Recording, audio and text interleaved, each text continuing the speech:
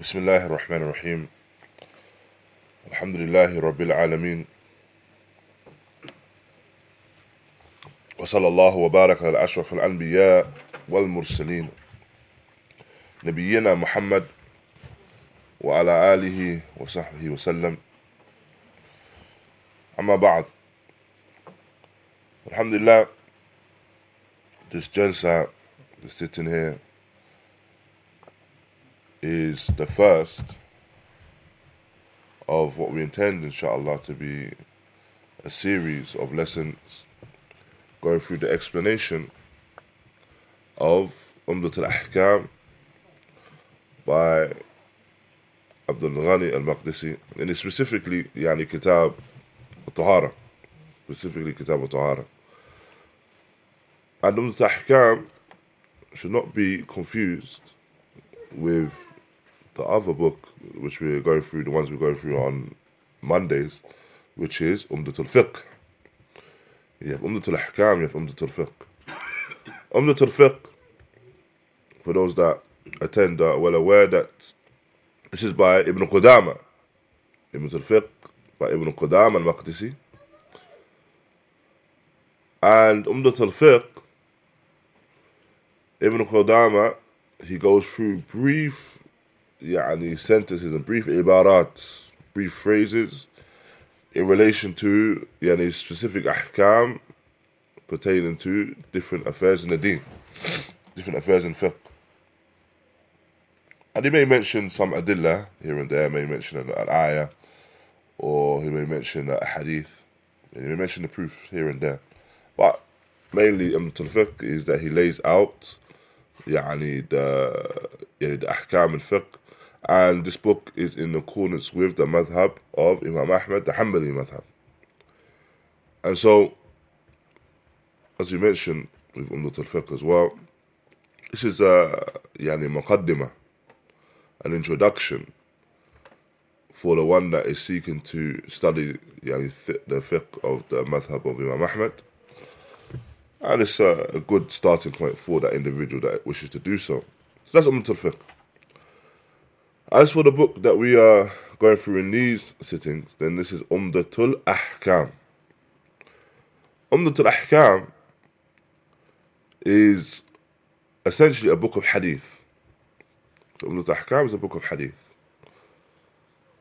And it could even be regarded as well as being from the type of book which is referred to as the Sunan. A book which is regarded as being from the Sunan is a book in hadith that is ordered in accordance with, or the abwab, the chapters are in order of ahkam. The chapters are in order of, the rulings. So you have Kitab al-Tahara, Kitab al-Salah, وكذا. And so it's a book where in Abdulhakeem al-Maqdisi, he's gathered a hadith that he regards as being munasib for each, or suitable and befitting for each of those chapters. Now, those that are aware of this particular book, Umdatul Ahkam, they would also be aware of the fact that this book that we study is not the only Umdatul Ahkam. So you have two that were authored. You have Umdatul Ahkam al-Kubra and Umdatul Ahkam al-Sughra. So you have Umdatul Ahkam, the larger version, and Umdatul Ahkam al-Sughra. The one which, or the copy in which people study the most, and is more, it has is more well known, let's say, is Umdatul Ahkam al-Sughra. Umdatul Ahkam al-Sughra, this is the book that we intend to go through, inshallah. This book, and specifically Abdulhakeem al-Maqdisi, has mentioned only the ahadith in ahkam that are muttafaqan alayh. So Umdatul Ahkam al-Kubra, the larger one, he mentions ahadith generally. in relation to these rulings. In Sughra, he restricts it to the ahadith that are muttafaqan alayhi, yani the ahadith that are narrated in both al-Bukhari or Muslim. So narrated in both Sahih Bukhari and Sahih Muslim. And so this is the main difference between the two. And as we mentioned, the difference between Umdatul Ahkam and Umdatul Fiqh. Alhamdulillah, the author begins with Kitab al-Tahara, and the book of purification. This is what the chapter that we wish to go through, inshallah, in these sittings. And al-Tahara, purification, linguistically, al-Tahara ma'nahu al-Nadhafa. Tahara, its meaning is Nadhafa, yani cleanliness, cleaning. واصطلاحا, its meaning in terms of the terminology that pertains to this particular science, the science of fiqh, is mentioned here by Shaykh Uthaymeen: ارتفاع الحدث وزوال النجس وتطلق على النفس التطهر وهي بهذين معنيين حسية. And so, in relation to the istilah, then it's removal of the impurity. So tahara is the removal of impurity, or removal of any form of filth. And this is in relation to that, or to the particular thing that has been purified. And when you have the definition, these two definitions, the linguistic definition and the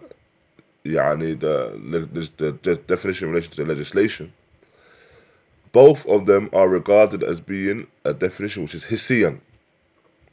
A definition which is a definition, a literal definition. So you have a definition in ma'na, the definition by way of meaning, and a tahara in relation to the meaning, then this is the person purifying one's aqidah. So a tahara, when it comes to the meaning, is the purification of aqidah. An example of that, the statement of Allah Tabaraka wa Ta'ala, إِنَّمَا الْمُشْرِكُونَ نَجَسٌ. Indeed, the mushrikun, indeed those associate partners of Allah, the polytheists, are regarded as being najis, impure. That impurity is not a literal impurity, but a pure impurity in relation to their i'tiqad, impurity in relation to their creed, what they believe. Allah Ta'ala knows best. Now, thereafter, we understand that this particular book here begins with the chapter of At-Tahara. It begins with purification. The author, rahimahullah, due to the fact that the affair of purification is a condition from the conditions of salah. It's a condition from the conditions of salah. And the salah is from the greatest form of ibadah after the shahadatain. And the affair of tahara, the affair of purification, is one that carries a great amount of masail within it. The purification has many issues pertaining to it. And so due to that, you find that within this the author, or the authors of books, generally when they are authoring books in ahkam, they begin with Kitab al-Tahara. Because you can't begin with salah, but however, you need to understand how to approach the salah. And from the things that are needed, no doubt, is that the person has purified themselves. There is an exception, or a well-known exception, and I think we mentioned it previously, but we'll see who remembers. A well-known exception where the book does not begin with Kitab al-Tahara. Now, the Muwatta of Malik, which begins with the Kitab of the times of the Salah. Naam, Jazakallah khair. Then it goes to purification and the remaining rules. No. Exactly. Okay. So, the exception is the Muwatta of Imam Malik. Muwatta of Imam Malik begins with the Mawaqit Salah. So it begins with the timing of the Salah. Thereafter, he mentions the other chapters. However, generally speaking, you find that the chapters that they begin with is the Kitab al-Tahara. Now, and thereafter, we'll have our first narration of this chapter, the Hadith al-Awwal, the first Hadith,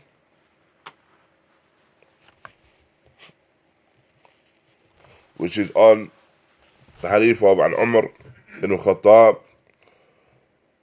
radiyallāhu عنه قال سمعت رسول الله صلى الله عليه وسلم يقول إنما أعمال بالنيات وإنما لكل امرئ ما نوى فمن كانت هجرته إلى الله ورسوله فهجرته إلى الله ورسوله ومن كانت هجرته للدنيا يصيبها أو امرأة ينكحها أو يتزوجها فهجرته إلى ما هاجر إليه. So this hadith of ዑمر ibn al-Khattāb, he mentions that I heard the Messenger of Allah salallāhu ዐalaihi wasallam say, indeed actions are by their intentions, and everyone shall gain by way of that which they intend. So whoever's hijrah is for Allah and His Messenger, his hijrah is for Allah and His Messenger. And whoever's hijrah is for the dunya, to attain something from it, or for a woman in order to marry her, then his hijrah is for whatever he made the hijrah for. This hadith, we'll go into more detail with it, inshaAllah ta'ala. But this hadith in of itself is a qa'idah min qawaid al-Islam. In of itself is a principle from the principles of Islam, in principles of deen. And when it comes to explanations of hadith, there's a particular manhaj that the muhaddithin and the a'imma use when they explain narrations. And there's a particular order. The first thing that they do is that they will mention the hadith itself. They'll mention the hadith either with its isnad or without, depending. But they'll mention the hadith.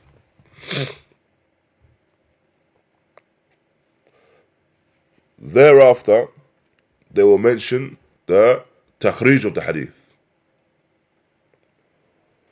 The takhrij of the hadith, referring to what? Does anyone know? Okay.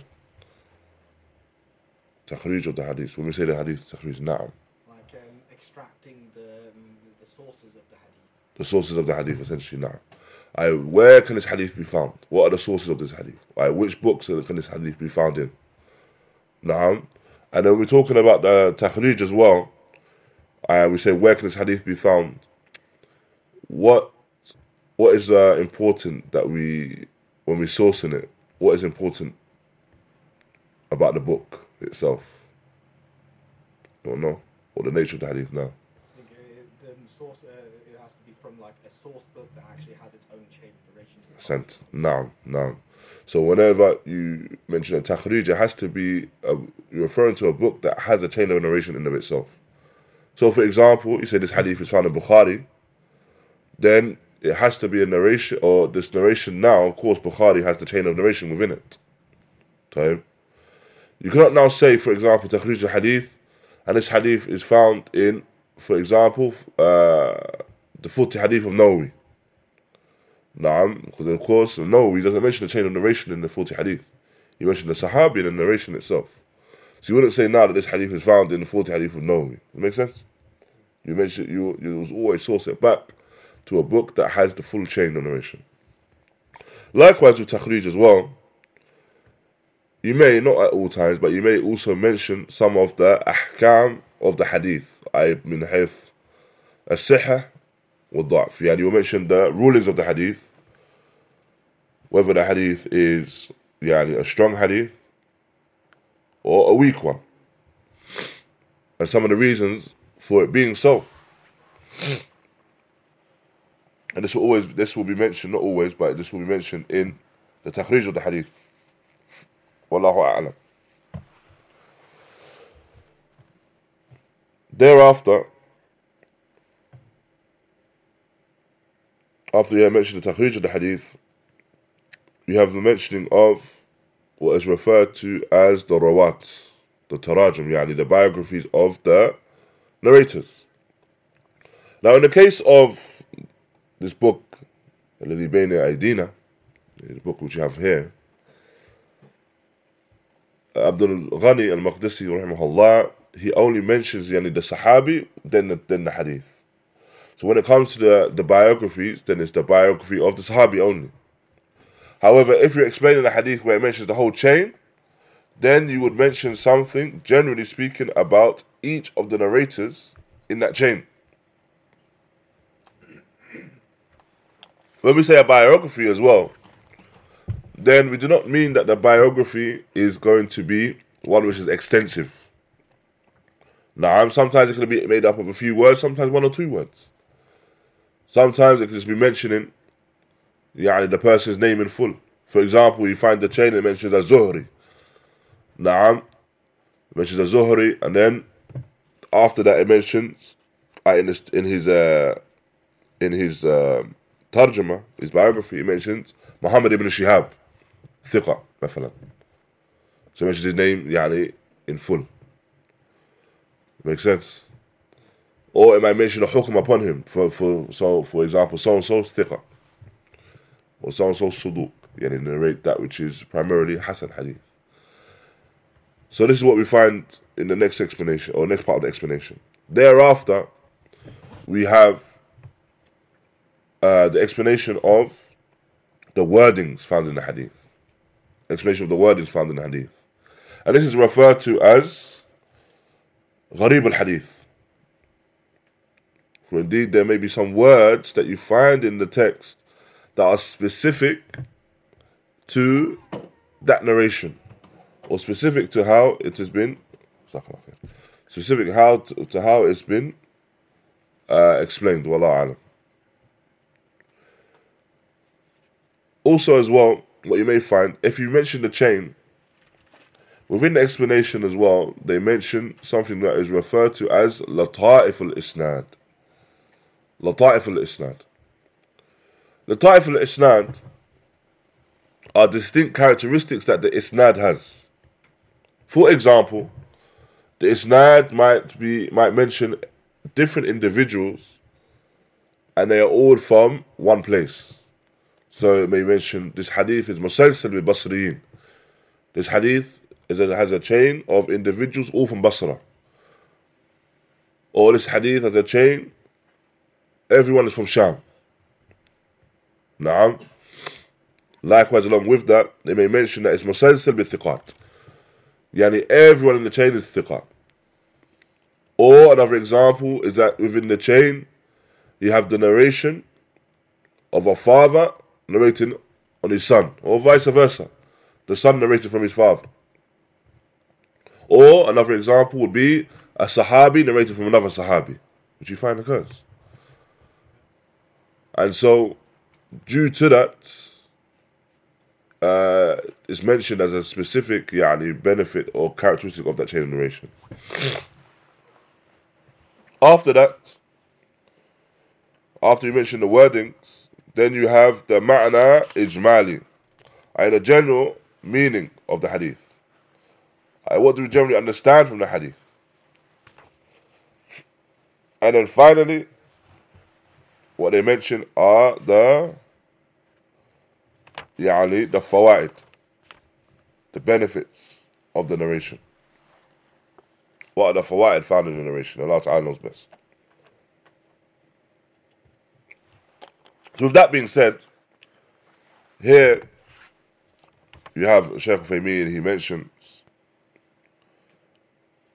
that, or he mentions the first part of his explanation is the tarjuma of Umar ibn Khattāb, the biography of Umar ibn Khattāb. Why does he not mention the takhrij here? Why does he not mention the takhrij? Because all the hadith, as we mentioned earlier, all the hadith are found in Bukhari Muslim. So there's no need to mention where the hadith are found, because the whole book is based upon where they're found.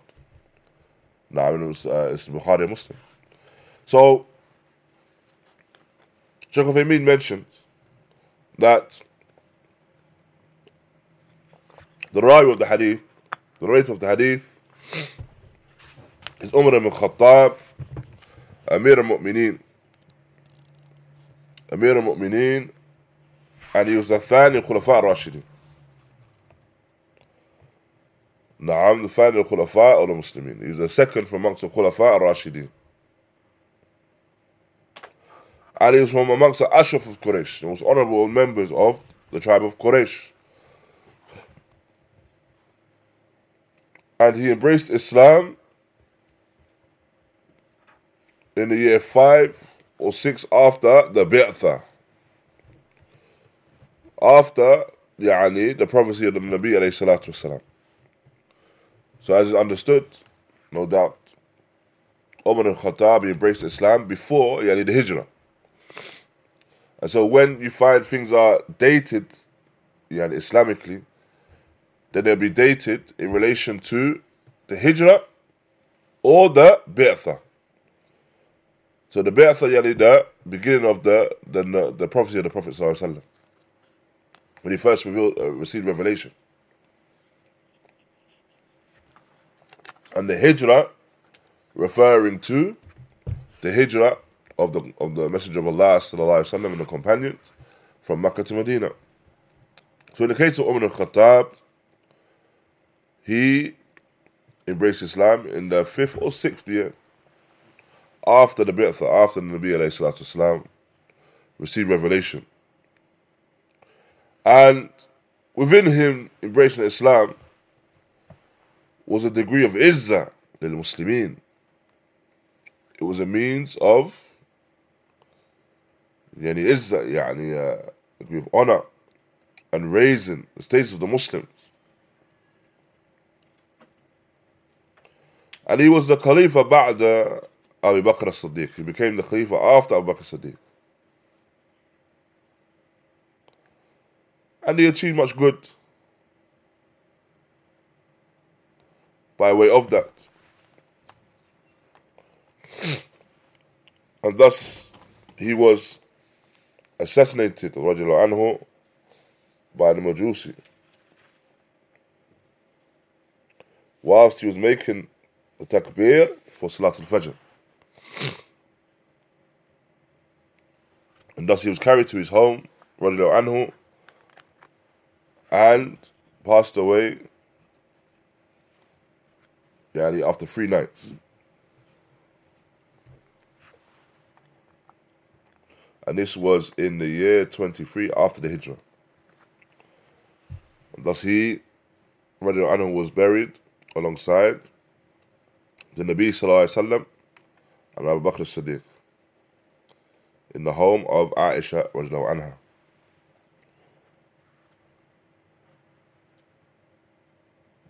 And his khilafah, the period of time of his khilafah lasted for 10 years, 10 and a half years, 10 years, 6 months, and some days. And so this is a short, as I mentioned, a short tarjuma of Umar ibn Khattāb radiyallāhu anhu. Thereafter we have the gharib al-hadith, the meaning of some of the hadith. I will take, or some of the words found in the hadith rather. I will take from some of these words here. The first of them is the word al-a'mal, the actions, the jam' al-amal. And these are the actions that insan perform. And these are the actions that insan perform by way of their speech, or actions of the limbs. Or an action could also be in reference to tarq al-maqsood, So the action can also be in relation to the fact that they leave off something. They leave off something that maybe they intended to do previously. All of that is regarded as being an action. Or an individual, for example, the Shaykh for me gives an example of reading Quran. Recitation of Quran, this is an action. Likewise, performing wudu is an action. Likewise, making the deliberate action to leave off stealing something. This is an action. So the action, or if you could say inaction, can also be regarded as being an action in and of itself. Thereafter, we have the word Niyyat, the plural of the Niyyah, intention. This is what a person has the desire to do or wants to do, intends to do. And when it mentions إنما أعمال بالنيات, they go along with the niyyah. One goes with the other. And so it's a must that an amal, an action, is accompanied by a niyyah. It's a must that the action is accompanied by its intention. And Allah Ta'ala knows best. The word imra'in is referring to insan, mankind. So the actions by the intention, this is something which is specific to all of mankind. All of mankind are bound by their intentions. And thereafter he mentions ma'nawa, what he intends. And so it's not for a person to do any action except for that which they intend. And so if a person intends by way of an action, ibadah, then it comes by way of that, it's just now regarded as being ibadah. And if a person intends other than that, then it will be other than that. Thereafter we have the word hijrah. Now hijrah, in relation to the word hijrah, then linguistically hijrah means tark, to leave something off. And in terms of the in terms of shariah, is to leave a person, to leave your land, or to leave where you live, your abode, for the sake of your Islam. For the sake of your Islam. Shaykh Abdullah Bukhari, hafidhahullah, he mentions that hijrah is of different types as well. You may have hijrah, which is the ma'ruf form of hijrah, Allāh alam, where the person makes hijrah, leaving the balad of kufr and going to the bilad of the Muslimin. He leaves the land of disbelief in order to go to the land of the believers, the Muslims. I know that this is hijrah. Likewise, what we may find is that the person makes hijrah from the land where bid'ah is widespread, and he travels to a land where the sunnah is established, more so. So he leaves a land where bid'ah is widespread, and he travels to a land where the sunnah has been established. And the final, or the third, is if the person leaves a land where ma'siyah is widespread. So disobedience is widespread amongst the people. And he leaves that land in order to go to a land where actions of obedience are more widespread. These are different forms of hijrah. Thereafter,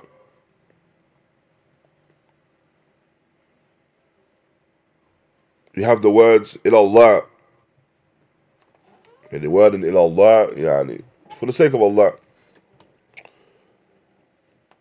for the sake of His deen, in order to attain His pleasure and the pleasure of Allah, in order to attain Jannah.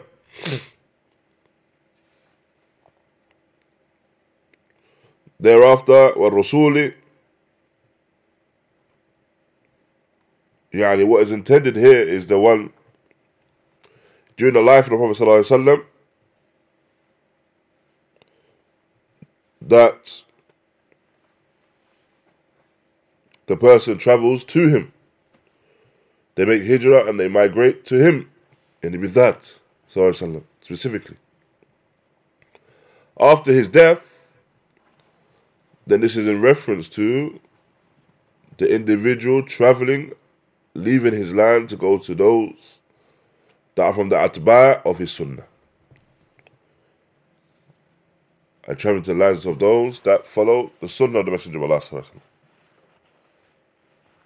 wasallam.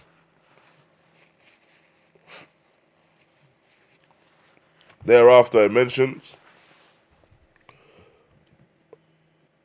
so dunya yasibuha, and the person performs the hijrah in relation to the dunya,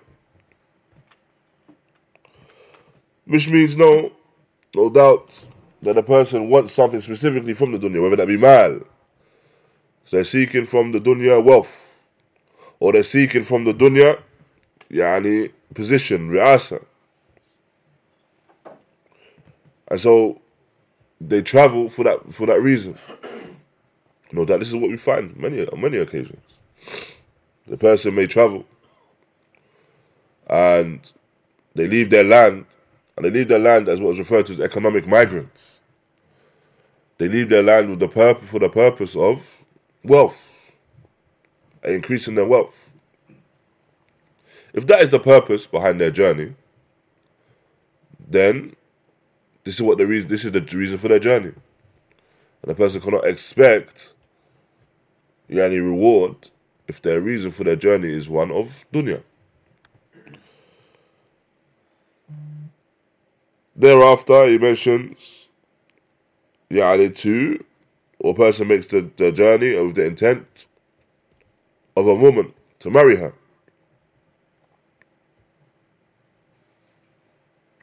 And Nabi sallallahu alaihi wasallam specified the woman, for indeed she is from the means or from the things that a person takes from the dunya and enjoys from the dunya.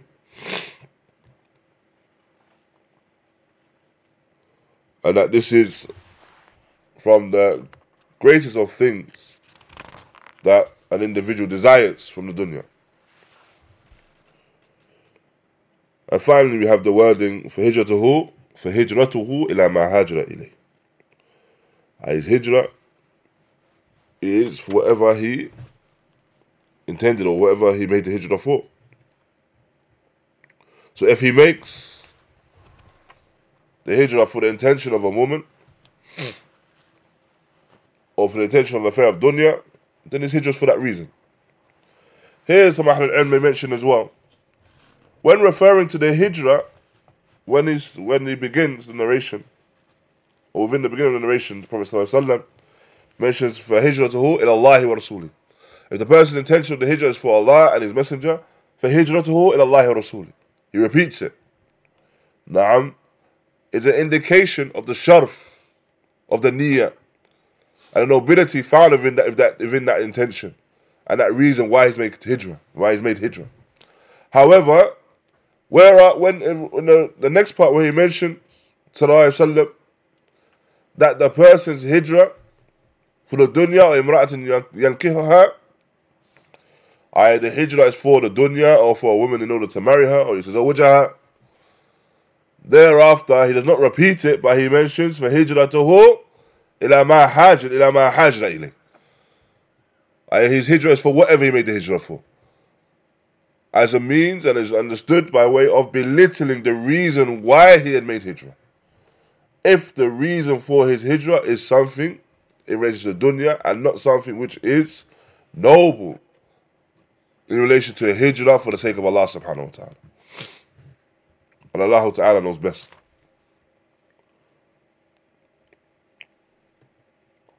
This particular narration here, barakallahu feekum, is a narration that is comprehensive of many different principles. However, the main principle is the importance of intention. That an action cannot be accepted except that the person has a sound intention. So a person's ibadah cannot be accepted unless their intention is for the sake of Allah subhanahu wa ta'ala. A person's action of ibadah must have that correct intention that they are worshipping lillah and not for other than Allah. And so this is a clear indication of the manzila, the status of niyyah, the status of a person's intention before they do an action or whilst they do an action. And this is something which is comprehensive of every single action. And a person's intention, whether the person's action will be accepted or rejected, or whether the person's action will be corrupt, is based upon and hinged upon their intention as well. And so everyone will gain that which they intended. And so due to that, the Messenger of Allah sallallahu wasallam mentions this important affair that all of the actions, a person's actions are by their intentions. Within this narration as well, the Prophet ﷺ gave the example of hijrah. And the examples are given generally by the Nabi ﷺ with the intention of what is referred to as a taqrib, with the intention of the individual having a clearer understanding of that particular mas'ala, what he's presenting. So in this case here, in the case of this narration, he sallallahu alaihi wasallam is presenting the affair of the niyyah, the intention, and the importance of the intention. And so, within this, he mentions the importance of the intention along with the example of hijrah. But no doubt, hijrah, within it, is a degree of ta'ab, any hardship. With jihad, the person striving in that regard. And so, it's important that the person understands, and the example is given, that the person may exert themselves. If their intent is the dunya, then they go through all that ta'ab, all that hardship, all that fatigue and weariness for the sake of dunya. So then he doesn't not see anything from it except for dunya. However, if the person does so for the sake of Allah, and they go through that, they exert themselves for the sake of Allah, then within that is a great reward, due to the fact that it's an action of ibadah. And so this is why he sallallahu gives us a particular example. Likewise, we want to mention here as well, in relation to this narration, is that the niyyah, the intention, the mahal al-niyyah, the place of a person's intention is the heart. That the person makes the intention from the heart. Khilafan, in opposition to what you find the actions of some individuals, where they will make the intention upon the tongue. And you may find that some people, for example, before they establish the salah, they will say that I'm making my intention, and they will mention the intention that they're making. Along with the intention that they're making, they will mention the amount of raka'at they're going to pray, the salah they're going to pray, they'll name the salah. All of this is regarded as being an innovative practice. It's a bid'ah. And rather, the intention is made within the heart. The intention is made within the heart.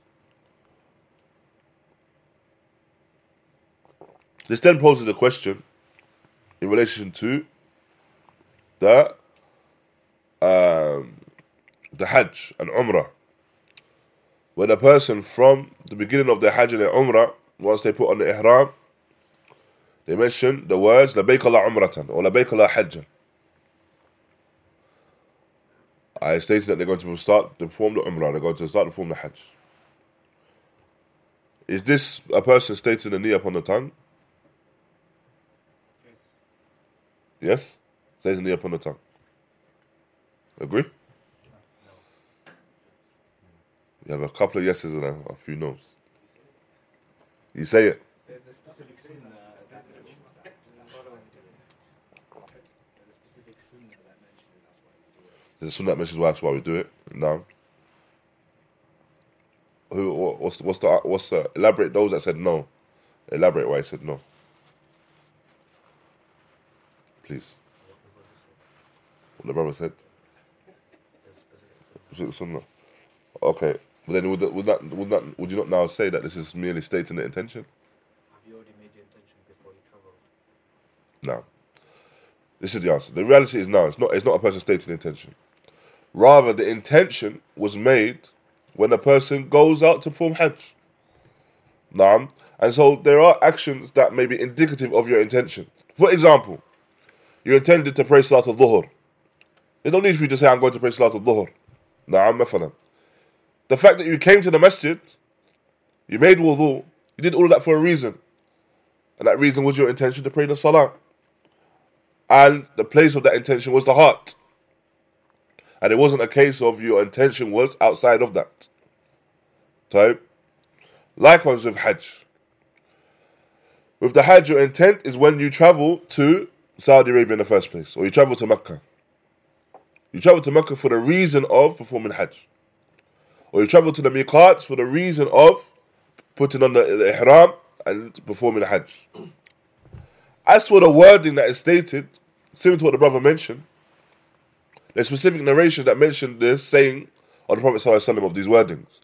And so this wording is not regarded as you saying your intention, rather it's regarded as you fulfilling a right from the rights of Hajj. One of the particular rights of Hajj. And it's not that you now began the intention at that point, because your intention began before that. You can even say that your intention began when you started saving the money in order to go. So the intention was there. And Allah Ta'ala knows best. Along with that as well, when it comes to the affair of a niyyah, as mentioned by some of al-ilm, from them, Shaykh Bukhari, he mentions that the niyyah can differentiate between al-'adat wal-ibadat. The niyyah, your intention, may be the difference between something that you do as a habitual act, and something that you do as an ibadah. And going back to your intention. So, for example, eating. A person eats, if he eats for the sake of eating, labats. But that's an adah. He eats, he needs to eat. Naam. However, if his intention now is that I'm going to eat in order to strengthen myself so I am able to perform ibadah, and able to perform the salah better. Naam. Or for example, going to sleep. I'm going to go to sleep at this particular time so that I'm able to wake up and perform tahajjud, mafalan. Or I'm going to go to sleep at this particular time so I wake up and I'm in a better state of mind so that I can perform ibadah throughout the day tomorrow.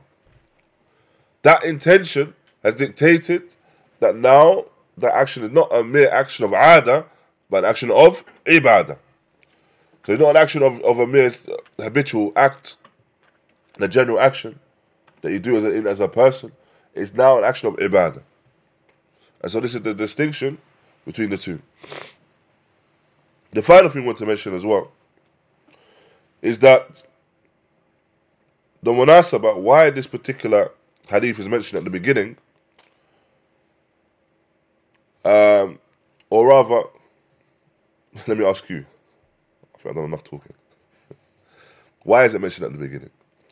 Why is this mentioned at the beginning of this book? Now, because as like a muqaddimah to the whole book, before we start any act of worship, we must always check our intentions are correct, and also it's a purification of the heart before purification of the body. Allah Mubarak. Yep. Allah Mubarak. Sahih. So the first thing, mention the first one again, please. The first reason again. Oh yeah, it's basically a muqaddimah to the whole compilation. So before we do any act of worship, we always make sure our intention is correct. No. So essentially, the first thing is that this is an action of talab al-ilm. This is an action of talab al-ilm. Naam. And so, that's ibadah. And so with that, no doubt, the person has to purify their intention. Whether it be the action of the talab, or the actions that you're going to act upon these hadith with, the person needs to know, or needs to have a correct intention in that regard. And so due to that, you find a lot of the books begin with this particular narration. A lot of books of hadith begin with this particular narration. As the brother mentions, a muqaddimah, as an introduction to anything that will follow. So, the second reason, it's why it's relevant to the chapter is because this is purification of the heart before purification. Now, and so this is relevant to the chapter of the book of purification, because the person making islah, the niyyah, rectifying their intention, is a means of purification. They're purifying their intention, purifying their hearts, now before all else. And this is something that the person needs to purify. If they purify their heart, then it will become manifest upon their tongue and the way they speak, manifest upon the limbs and how they act. And so, the purification of that begins with purifying your intent. And so this is why, another reason why it's mentioned at the beginning of Kitab al-Tahara, the beginning of the book of purification, and Allah Ta'ala knows best. Thereafter, we mentioned some of the fawaid of this hadith. The first of them being the importance of the niyyah, the importance of having intention when it comes to your actions. And that the acceptance of an action or the sound nature of a particular action is based upon its intent. The second benefit we can mention is that it encourages us to have ikhlas in our niyyah. We need to be sincere to Allah subhanahu wa ta'ala and have a sincere intent. And that's an encouragement or a clear indication of the virtue of that sincere intent. The third benefit we can take is that it's a warning against the one that wants or intends by way of the dunya. And so they place the actions of the dunya in place of the akhirah. So rather, whilst they should be striving for the akhirah, rather they are striving for the dunya. The next benefit is that people differ and are of varying levels when it comes to the affair of the niyyah. Not everyone's going to have the same niyyah, the same intent. Some will have good intention, some will have bad intention. And so the Messenger of Allah sallallahu alaihi wasallam informing us of those of good intention or informing us of those of bad intention, no doubt is an encouragement for us to strive to be from those that have good intent, and a warning for us against being from those that have bad intent. The next benefit as well is that purifying oneself in their actions cannot occur except with intention. And so the purification cannot occur except with correct and upright intention. And the final benefit we have is that this hadith is a clear indication of the manner and the correct manner in which the Prophet ﷺ taught his companions. In that he taught them in a way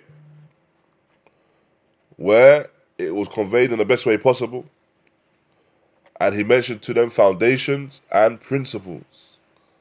And so this hadith is regarded as being from the Jawami' al-Kalim in Nabi alayhi salatu wasalam.